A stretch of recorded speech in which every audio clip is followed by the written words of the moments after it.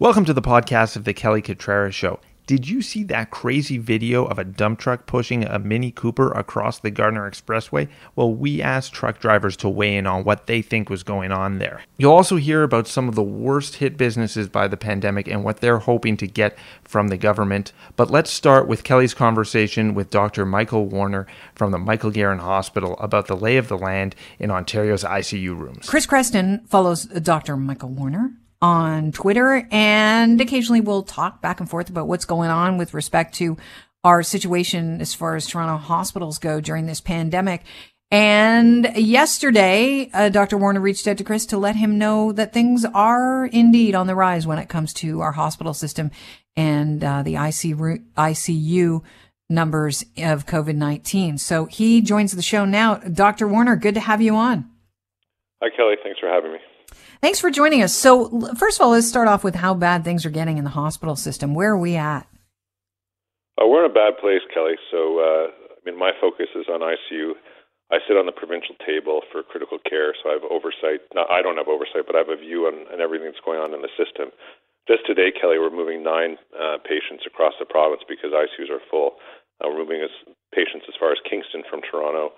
There are 6 hospitals in the GTA that are moving these patients because they're over full.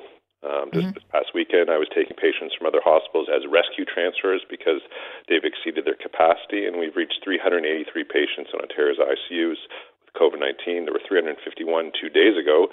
Our peak from Wave 2 was 420, which will likely exceed. So things are not good. I was on call till 8 o'clock this morning, and I can tell you that just overnight we admitted 2 new COVID patients at our place. So things are happening in a negative way. Okay. Well, the ICU room number that we reported today, that the province is reporting, is 333. You just said 383. What's the discrepancy? So there was a Toronto Star article from March 6th where I was quoted and where the province actually provided feedback. So what the province does, Kelly, is that they look at patients who are admitted to the ICU with COVID-19, and 2 weeks after their COVID test, they take them off the list because, in their view, they no longer have COVID, even if they're on a ventilator or on a heart-lung machine or dying in the ICU. They take them off the list, which artificially lowers the number. Critical Care Services Ontario uses the true number, which is 383. That's the accurate number. That's the number we use at the provincial table. That's the number Ontario Health uses. That's the number David Williams uses. It's the number all the modelers use to look at ICU capacity. So the government is misrepresenting the number of patients in Ontario's ICU perennially. They said in the article that they were going to fix it, and they haven't. And I think this is really important because it misleads the public to think that things are better than they are. And sometimes doctors like me are being accused of lying about numbers, but the numbers that we use, the Critical Care Service in Ontario, are the numbers. I take care of these patients. Believe me, they have COVID, even if the government says they don't. So it really bothers me. I got to tell you, it bothers me that I'm being misled, because if I'm being misled, then I'm telling people the numbers that I'm being told by the government, on a daily basis, and I'm misleading people that are listening to the show, and that really irritates me as well. So, is this what's behind the government misleading us as far as ICU room COVID patients go? Is it so that they can continue to reopen and look good to the people that are frustrated? I'm not going to presume they have some type of nefarious plan, but I think that it's important that people know the true numbers. And I think the government official who is quoted in the article as saying he or she would fix it, was Lindsay Davidson. It hasn't happened yet. The Premier will quote the low numbers. He was quoting numbers less than 300 last week. We haven't been fewer than 300 patients on Ontario's ICUs with COVID since Christmas. That's when we passed the 300 threshold. It's been 90 days straight. So it's incredibly irritating, and they need to change this because they need to be truthful with Ontarians. Yeah, I think we're all operating under this assumption that things are getting better because we are getting more vaccines into people's arms.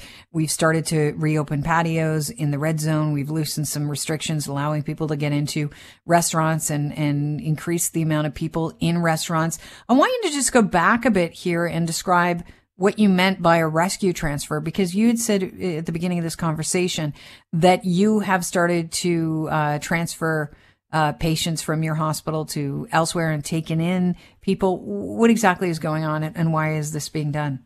Well, there's the Ontario Critical care command table has oversight over all the patients in the system.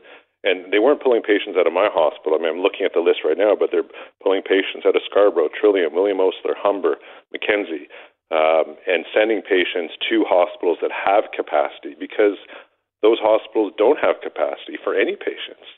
I mean, people think that there's room in ICUs because they see a bed number on a list, but people have to remember that unless there's a nurse taking care of a patient in that bed doesn't exist in real life. So, it's great that we have such an integrated system of critical care, and to be honest, it's kept the whole system above water because we work so well together as a system, unlike some areas of the healthcare system. So it's a success story.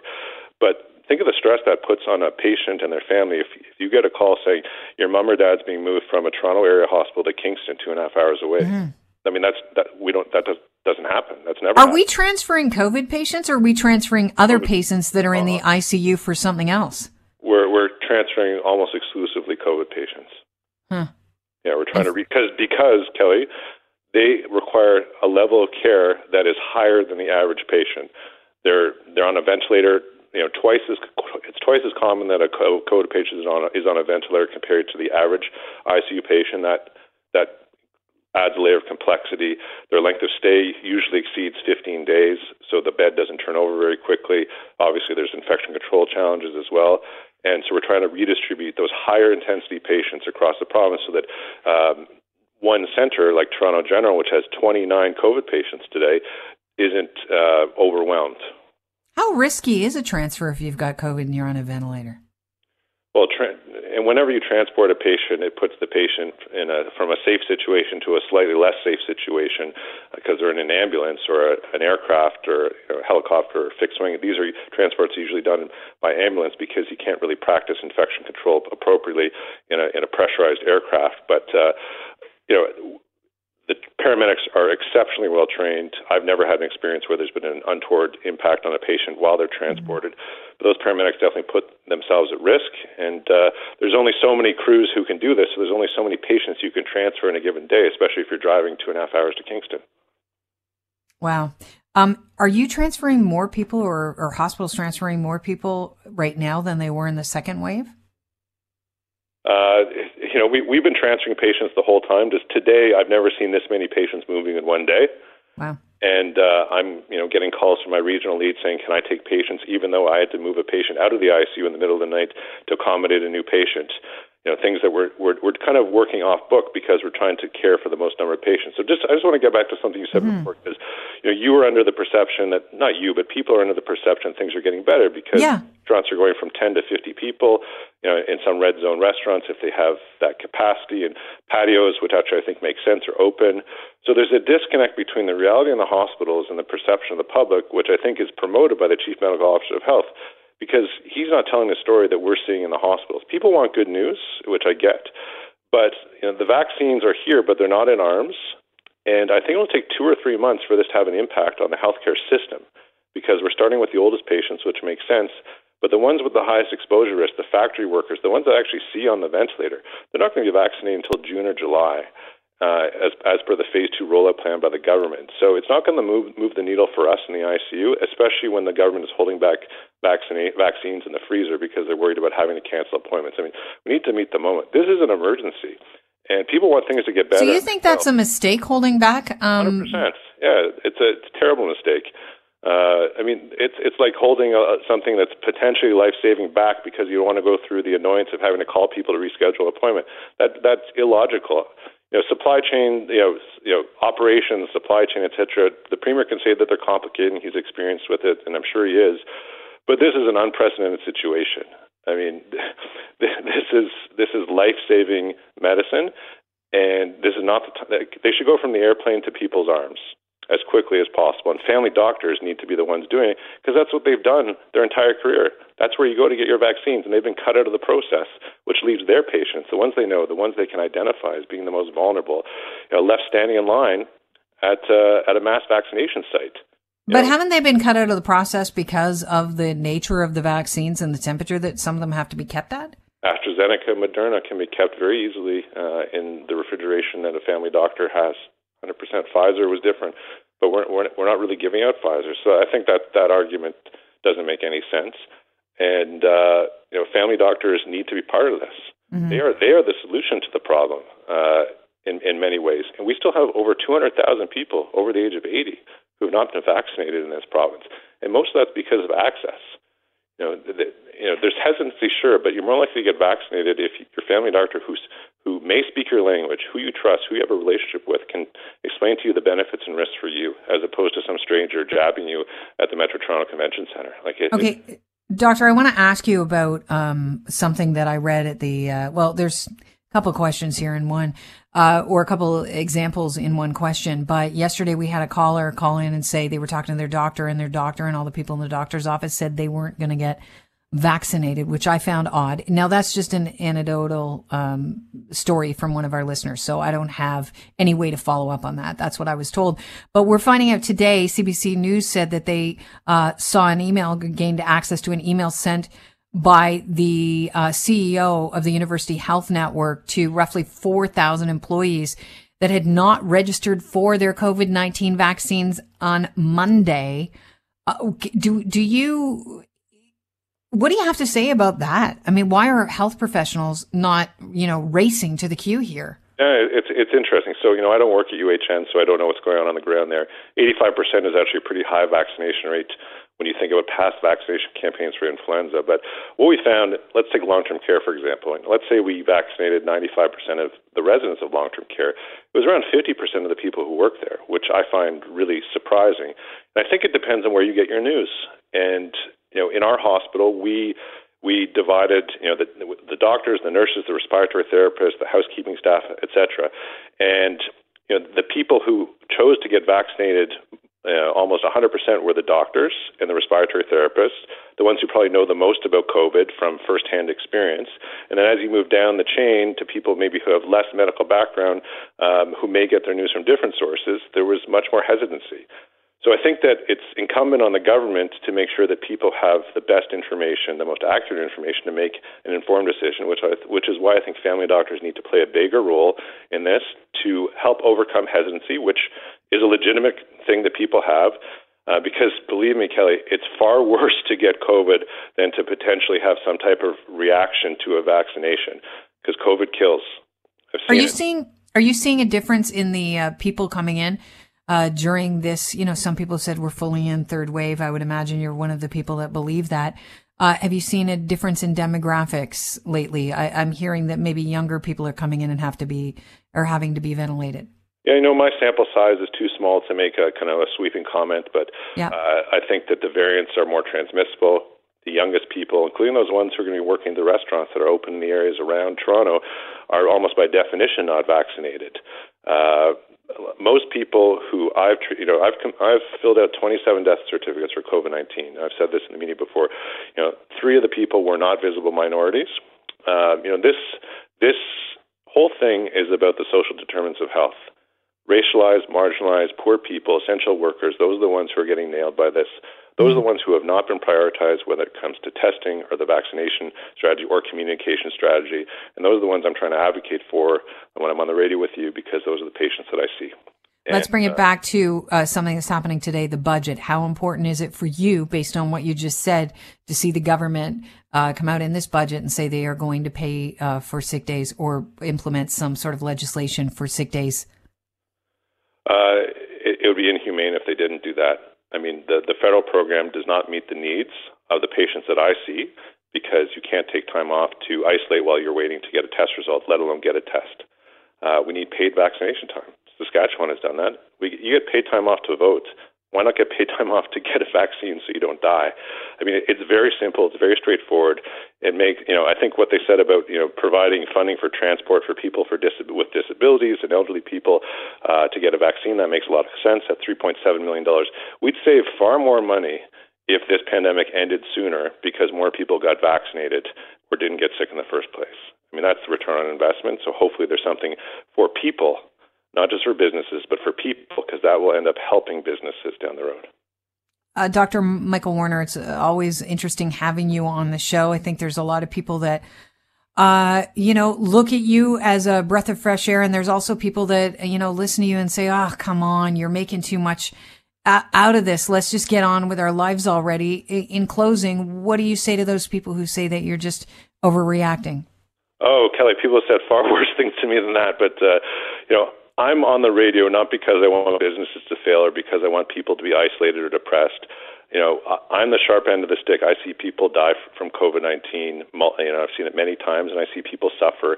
And I think that if we take this very seriously, it's more likely that everyone will be better on the other side. If we drag this out and try this, alleged balanced approach of trying to keep things open, keep people safe, it's not going to work because it hasn't worked. And that'll just drag things out for longer and more people will die. If you're vaccine hesitant, please talk to your family doctor or someone you trust about the vaccines. I think they're safe and effective and they'll save your life. And I encourage the government to be as aggressive as possible protecting people and getting vaccines from fridges and freezers into people's arms. All right, we'll leave it at that. Dr. Michael Warner, head of critical care at Michael Garron Hospital. Thanks so much for your time. Thank you. Canadian businesses hardest hit by the COVID-19 pandemic, especially, have formed a coalition, and they actually call it the Coalition of Hardest Hit Businesses. They are calling on the federal, they are calling for the federal wage subsidy and the federal rent subsidy programs to be continued until the end of the year. But what do they want from the province? Here to talk about it, Beth Potter. She's president of the Tourism Industry Association of Canada, and one of the hardest hit industries, that's for sure, since this pandemic started. Beth, it's a pleasure to have you on the show. Hey, Kelly, it's great to be here. Thanks for having me. So what are you hoping for when it comes to the budget and what the province is prepared to do for the tourism industry? Well, we are looking for that ongoing support and investment into the industry to ensure that all of those businesses that provide, amazing experiences and the opportunity to gather with friends and family, that they will be around when restrictions are lifted and we can start getting out and enjoying attractions and events again.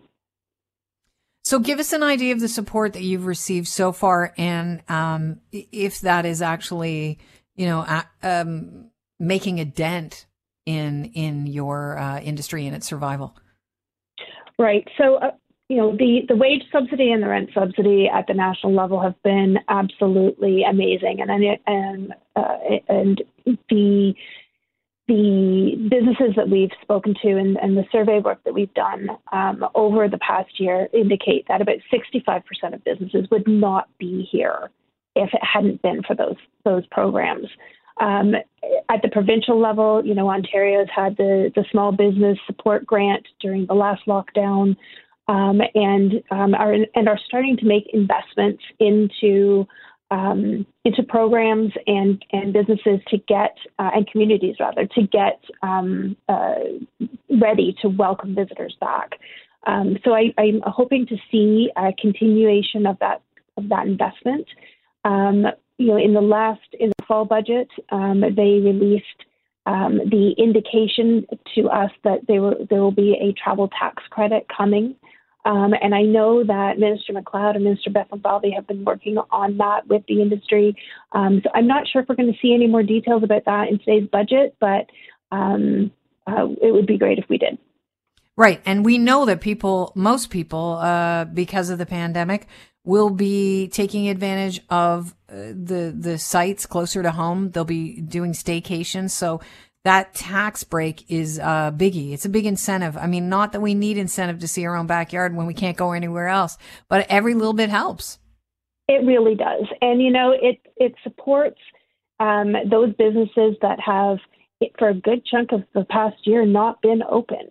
And it also it supports the visitor, because they have also been affected, whether they've been affected because they've had to stay home, whether they've had an impact on their income, they haven't been able to see friends and family, that takes a toll on mental health. So encouraging Ontarians to get out and explore the province after when the restrictions are lifted, or when that vaccine rollout is nearing its completion, that's going to be really important this summer.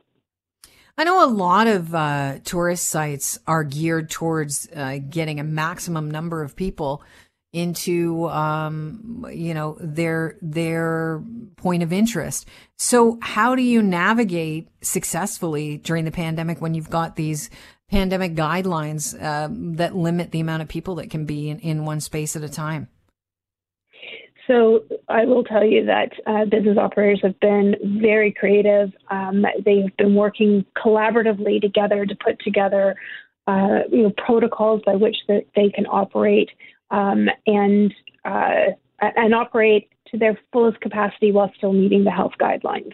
And so it's going to mean maybe a little bit of a different approach. So if you're going to go and visit, let's say that you're going to go visit Niagara Falls, you might want to call ahead and make sure that any of the attractions you want to see, you want to know how they're handling admissions. So it might be that you have to reserve a spot ahead of time, or it might be that you have to purchase your ticket and it's a timed ticketed event. They're working to make sure that that everybody can still enjoy the experience, but that they can do so in a manner that is in accordance with the health guidelines that are provided. Yesterday, Premier Ford said this budget will have two aspects: protecting lives and protecting livelihoods. Can you speak to how many communities rely on tourism for their local economy in the province? Almost everyone, really. When you think about it, there are reasons to visit every community, whether it's a local museum, you're going camping in the vicinity, or hiking, biking, taking a trail, visiting the local main street, visiting theater, going for business purposes and staying afterwards and eating in a restaurant. All of those things fall into our suite of sectors. And so tourism, we really do say we've got 444 municipalities in the province of Ontario, and tourism is in every single one of them. We always hear, about Canadian culture and how hard it is to put our finger on exactly what Canadian culture is. How important is Canada's tourism industry to our, being able to identify what Canadian culture is? It's incredibly important. I mean, you think about the cultural makeup of our country. It starts with the Indigenous communities, and the Indigenous tourism businesses are some of our most important in our suite of sectors, simply because it's different. It tells the story. It tells the history of our country. But our country is a melting pot, and so we've brought lots of different cultures together, and we are an open and sharing people here in Canada, and we like to share what we do and what we know best, whether it's taste of place through food and drink, or showcasing the great outdoors and all of the amazing recreational activities that you can do here. So it's a very welcoming destination, and Canada is known for that around the world. We're known to be a welcoming destination and a safe destination before COVID hit, and so we're on a lot of people's bucket lists. And we've got, from coast to coast to coast, we've got so many wide open spaces and so many great kind of once in a lifetime experiences. So it really does make it's incredibly important, and that's just on the experience side. On the dollar side, the Canadian tourism economy contributes $105 billion to our national economy. We are employing 1.9 million people, and so that's significant. And when you think of, we want to break that down a little bit. You think 1.9 million people. What does that look like? Well, it's about 1 in every 10 jobs is directly tied to our industry. I know that the restaurant industry is really hoping that in the budget somewhere they will have that tax abolished that they have to pay on alcohol, and kind of even the playing field between them and the LCBO, because they are relying on selling off sales for their business. And you mentioned restaurants and how we have been one of those top 10 destination lists. And don't kid yourself. A lot of the reasons why Toronto's on that top 10 list is because the gastronomy in the city of Toronto is overwhelmingly incredible. But we've been seeing a lot of restaurants just not being able to make it through this pandemic. So how important is it that that tax be abolished to you? It's definitely something that we've been asking for, and for a long time. And, you know, when we were able to get the province to agree with, you know, selling alcohol with takeout purchases, I mean, we basically were able to prove, you know, the sky didn't fall down. And so the sale of alcohol is an important part of that taste of place experience, and to be able to give the restaurant industry that has been so incredibly hard hit a little bit more margin would be incredibly important to them and to their survival of an important industry. Well, Beth, fingers crossed, we'll be looking at the budget at 4:00 today, and we'll break it down, of course, on the John Oakley Show. Thank you so much. I hope there's something good in the budget for you guys. I hope so too, and great talking to you, Kelly. In this video, that is the sound, you can pull that down, Rob, of a dump truck, which is pushing along a Mini Cooper for about half a kilometer up the Gardiner Expressway ramp and onto the Gardiner. It happened Tuesday morning, just right near Corus Quay, a place where I'm familiar with because I always get onto that Lakeshore Jarvis Street entry onto the Gardiner Expressway. And it's one where you have to merge. So there are people going right onto the ramp, and there's people hanging kind of a left, and then they go up to the ramp. So I guess this dump truck continued up the ramp onto the expressway, pushing the vehicle sideways the entire way. Now, I don't know if it's possible. They were charged, by the way. They're facing charges. I don't know if it's possible that this is the fault of the Mini driver or the dump truck driver, but is it possible that the dump truck driver did not see the Mini? It's a Mini Cooper.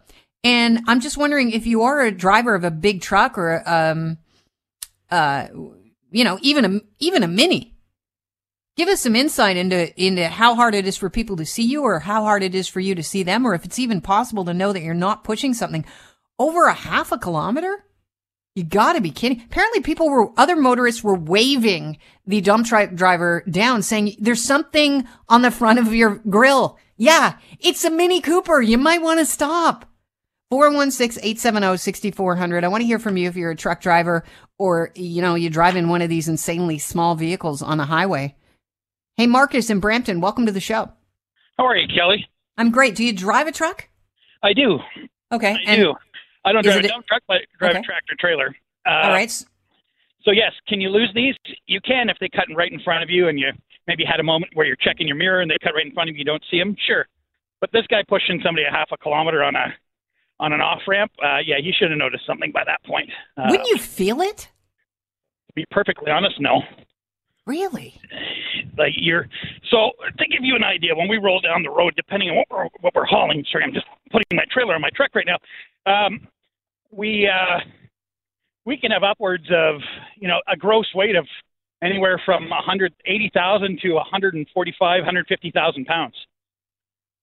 So okay, so how far in front of you can you see? Just because I think this is a really great conversation to have on the air for the sake of everyone driving. I think there's cars can see a lot in front of them, but I just don't think we know what the sight line is in a truck. And I think that the belief is that you can see more because you're higher up. You can see further ahead, yes, but in front of you, depending on the model of the truck and whatnot, you're looking anywhere from about 6 to 10 feet. Wow. Okay, so 6 to 10 feet. So if you said you'd know, how would you know if you couldn't feel it? You'd be like, well, if you're just kind of going along, you'd feel extra resistance for some reason. Maybe it's not steering, maybe it's the truck starts pulling. But unfortunately, right now, in the trucking industry as a whole, there is a shortage of drivers, and there's a lot of people being hired that have no business being behind the wheel of a truck. Right. And have no experience. You can still, to a certain extent, go places and buy licenses. You know, How terrifying is this as a prospect of people not being experienced enough for you as a driver and for other drivers on the road? For other drivers on the road that are experienced, very scary. There's a couple of websites I could delete, or Facebook pages I could direct your screener to that really, especially if you're talking up north, we have videos. There's countless videos. Guys passing in double lanes, not paying any attention, running guys off the road. There's truckers that are dying daily up on Highway 17 in Northern Ontario. Wow, that's frightening. You know what I'm going to do, Marcus? I'm going to let you hook your trailer up, but I'm going to actually put you on hold and let you talk to Chris, because I would like you to pass that information on to him, because it'd be very helpful. Wow, thanks so much for calling in. I appreciate it. Thank you, Kelly. You have a great day. All right, stay safe on the roads, by the way. All right, let's, oh no, I dropped him. Call us back, Marcus. I apologize. That's me with my little trigger finger. And there was somebody in Caledon that we just dropped. I somehow your phone dropped out. If you could give me a call back, because apparently this happened to you. I'd like to hear from you again. 416-870-6400. Hey, Ned and Aurora, welcome to the show. Hi, Kelly. How are you? I'm good. I mean, I was floored. Anthony Robart shared this video on Twitter and I retweeted it. It's shocking to watch this dump truck pushing a Mini Cooper, which is now sideways, so the driver's side is against the grill of the dump truck, for over a half a kilometer. Honestly, that person not only needs new pants, they probably need a full new leather interior of their seat cover. I would, in that case, I would have numerous bodily functions would have occurred if that was going on with me. What about the rest of the story? What happened to the guy in the little car? What happened to him? Well, apparently, let me get to the rest of the story. Gosh, ask a question. I will give you as much information as I can. Apparently, he was assessed at the scene, but not transported to hospital. So nothing other than severe shock, I would imagine. And obviously not big enough to get up into that truck and hammer that guy, because that's what I would have done. I would have gotten out and I would have hammered that guy. Simple. There's no way that he did not know what he was doing, that truck driver. Are you a truck driver? Yes, I am, since 1994. So you say that you would you feel it? Absolutely, you would feel it. He knew exactly what was going on, that truck driver. There's so no way why would you continue? Well, for lack of a better word, and I don't know if you want to repeat this on the radio. Okay, wait. I love my job. Choose your words very carefully, Ned. Ignorant. How about that word? Okay, ignorance. So, that's the attitude of most of the truck drivers today. Under 75% of, I would say 75% of the new truck drivers in the GTA have never had any other job in their life. They got themselves a truck driver, and now they're just hot dogging it out there. That's why I'm retiring in 6 months, because I can't be out there anymore with these guys. Really? Are you frightened for your safety? Absolutely. Should we be frightened for our safety? I mean, you're arguably safer, I would imagine, in a big rig than we are in our little cars, especially if you're driving something like a Mini or a smart car. I would like to take you with me any morning, Monday to Friday, on a ride out of the GTA to, let's say, London. At 5 o'clock in the morning, you would never do it again with me. You would say, thanks, but no thanks. I don't want to do this again.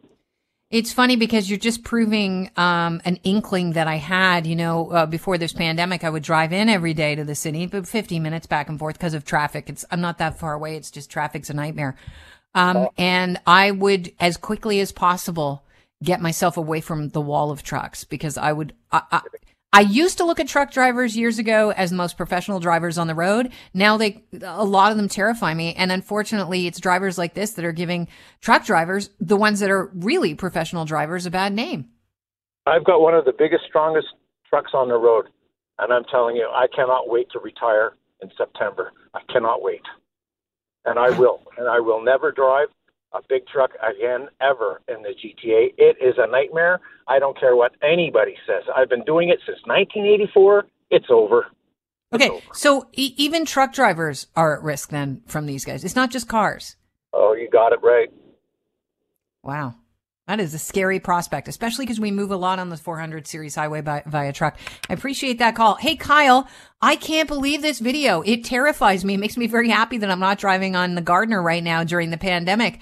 Watching this dump truck push a Mini Cooper sideways up the ramp and on the Gardner without stopping, without a care in the world. Now they have been stopped, and I believe they are going to be charged. But wouldn't you feel this? Yeah, Kelly, I don't drive anything as big as a dump truck, but if I leave a site with a pylon stuck to my bumper or a piece of plastic that I picked up that I didn't see, yeah, I'll hear something and I'll feel something, and the road's making all sorts of squeaky noise against the plastic and things like that. There's no way. And not to mention all the gear changes he went through. He would have felt the drag going up the ramp, changing gears. There's absolutely no way. I might take this one step. I'm going to take this one step further. That person should have their license pulled. Forget charging. Guess what? Yeah, you don't get to drive a truck anymore. Go to the school that licensed them and ask them some questions too. Don't just, the drivers just, okay, you say I can drive. Well, somebody said he could drive. Yeah. We keep hearing about these shifty driving schools, and it's a scary situation. I think we need to look deeper into this story, but I appreciate the call, Kyle. I want to let Andrew have the last word on this. Andrew, you come from a truck driving family. Does this video shock the heck out of you? No, it doesn't, unfortunately. Like, I personally don't drive a truck, but I come from a family, a long line of truck drivers. They used to be the most careful, most professional, safest drivers that took care of their trucks and their loads. Now, if I'm ever driving beside or behind a truck with or without a load, it's not. They're incompetent, and it's scary that these people are allowed to drive the trucks they are driving on the roads with people. Right. What about the idea of stopping time? What do we need to know as car drivers, and how quickly a truck can stop? What the main thing that needs to happen is the government needs to crack down on these truck driving schools and people who are issuing licenses, because you can buy a license anywhere with absolutely zero experience, take your license and start driving a truck the next day. They need to crack down and make sure the people who are driving these trucks are experienced and know what to do in the situation that comes up where it's unsafe. It's scary that these people are allowed to drive on the road. It really is. Well, terrifying. That poor person in the Mini Cooper. I guess they're rethinking it. If I'm in that Mini Cooper, if I was driving that Mini Cooper, you know what I'm doing today? Shopping for a bigger car. I'm getting rid of the Cooper. Yeah, there's probably going to be a little PTSD from feeling that, from having that experience, because you don't know when they're going to stop. They can't see you. You can't see what's going on. You're up on the Gardner, so you're probably afraid that you could get pushed off.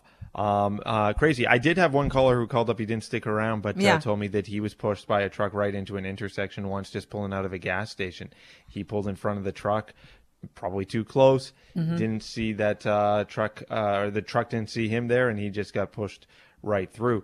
Now, he wasn't pushed for half a kilometer, but doesn't matter. Push is a push. That can happen. You got to remember that they can't necessarily see. And when we're listening to callers saying that the truck drivers aren't as experienced as they used to be, that give them a wide berth around, because that's nuts. And also, some other callers mentioned that the drivers are, now I don't know how accurate this is, but I know we can't get to any more callers, but drivers are paid by the load for these gravel truck drivers, and as a result, they're trying to get back and forth to pick up their new load. So this truck from this video was in fact empty. You can tell because it was shot from way up above in a condo building.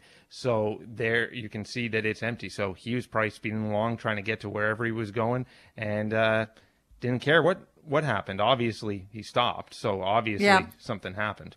I think we've punctuated that, this is a weird story. This is an extreme case, but the drivers and trucks can't see, what did he say, 10 feet in front of them? So you've got kind of a blind spot in front. It's good to be aware of that as a normal vehicle driver, as a smaller vehicle driver. Good to know that. But I also have a word of warning from my own situation where I was actually stopped at a light, and it was near a gas station, and I was behind a truck, it was like an F-150 kind of size truck, but it was pulling a car trailer, like a big trailer, like big as a horse trailer, but you put cars in it. And I guess he thought he'd be I was in my Saab back in the day, and I, had, I would say, just under a car length between us, but we're stopped at a light. And I'm driving a standard, so I know this guy's probably got no rollback, and if he does, I kind of know how much rollback it is, and we're not on a hill. He actually decided to back up and let somebody out of the gas station and backed into me, but had no idea that he did that. I had to actually chase him down by going, because I thought, well, he's going to stop, and he just light changed and he started going. I had to chase him down and say, I need you to pull over. And then kind of show him that he backed into me, but he didn't feel it. So there's not just a blind spot in front, there's also a blind spot behind. So just to be aware of that. Anyhow, sharing my story so you don't have to deal with that. Thanks for listening to the podcast. Don't forget, this is just a taste of what happens on the 3-hour show every weekday live, 9 to noon on Global News Radio, 640 Toronto.